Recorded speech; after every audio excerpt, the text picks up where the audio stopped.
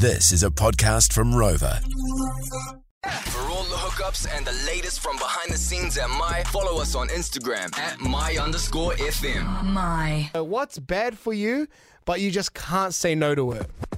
And this is off the back of yesterday, even today, low-key, I have been eating a lot of gluten and dairy. And those are the two things that I'm allergic to. It's not yesterday and today. It's like literally yesterday, today, the day before yesterday, the week before. Like you eat gluten every single day. And we tell you, stop eating it because it's bad for you. But the thing is that, you know, I usually react, obviously. Like, if you're allergic to something, you're always going to react. But, like, this time, I don't know what it is, but it's like stabbing pains in my stomach. The toilet is my best friend at the moment. Like, it is terrible. So we wanted to know, like, what's bad for you, but you can't say no to it? Because I can't say no to gluten or dairy. Just picture this, Fano.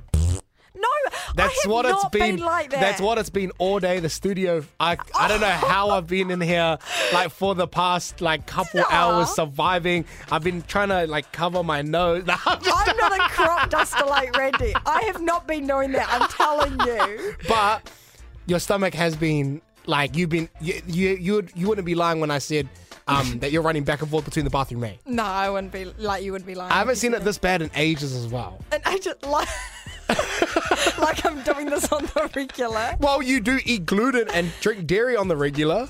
Yeah, it's my life. I can do what I want with it. The My Home Run. I'm just going to head to the text line. I'm just going to list them out for you. This person goes, my toxic baby daddy.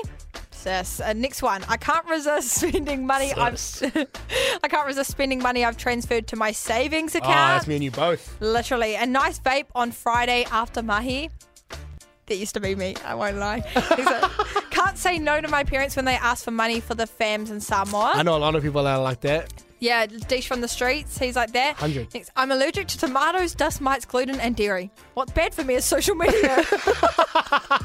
We've got Stephanie on the line. Stephanie, talk to us. Because I know you said Kmart, eh? Yeah, because I was thinking like more Kmart is bad for me, eh? I was actually this morning.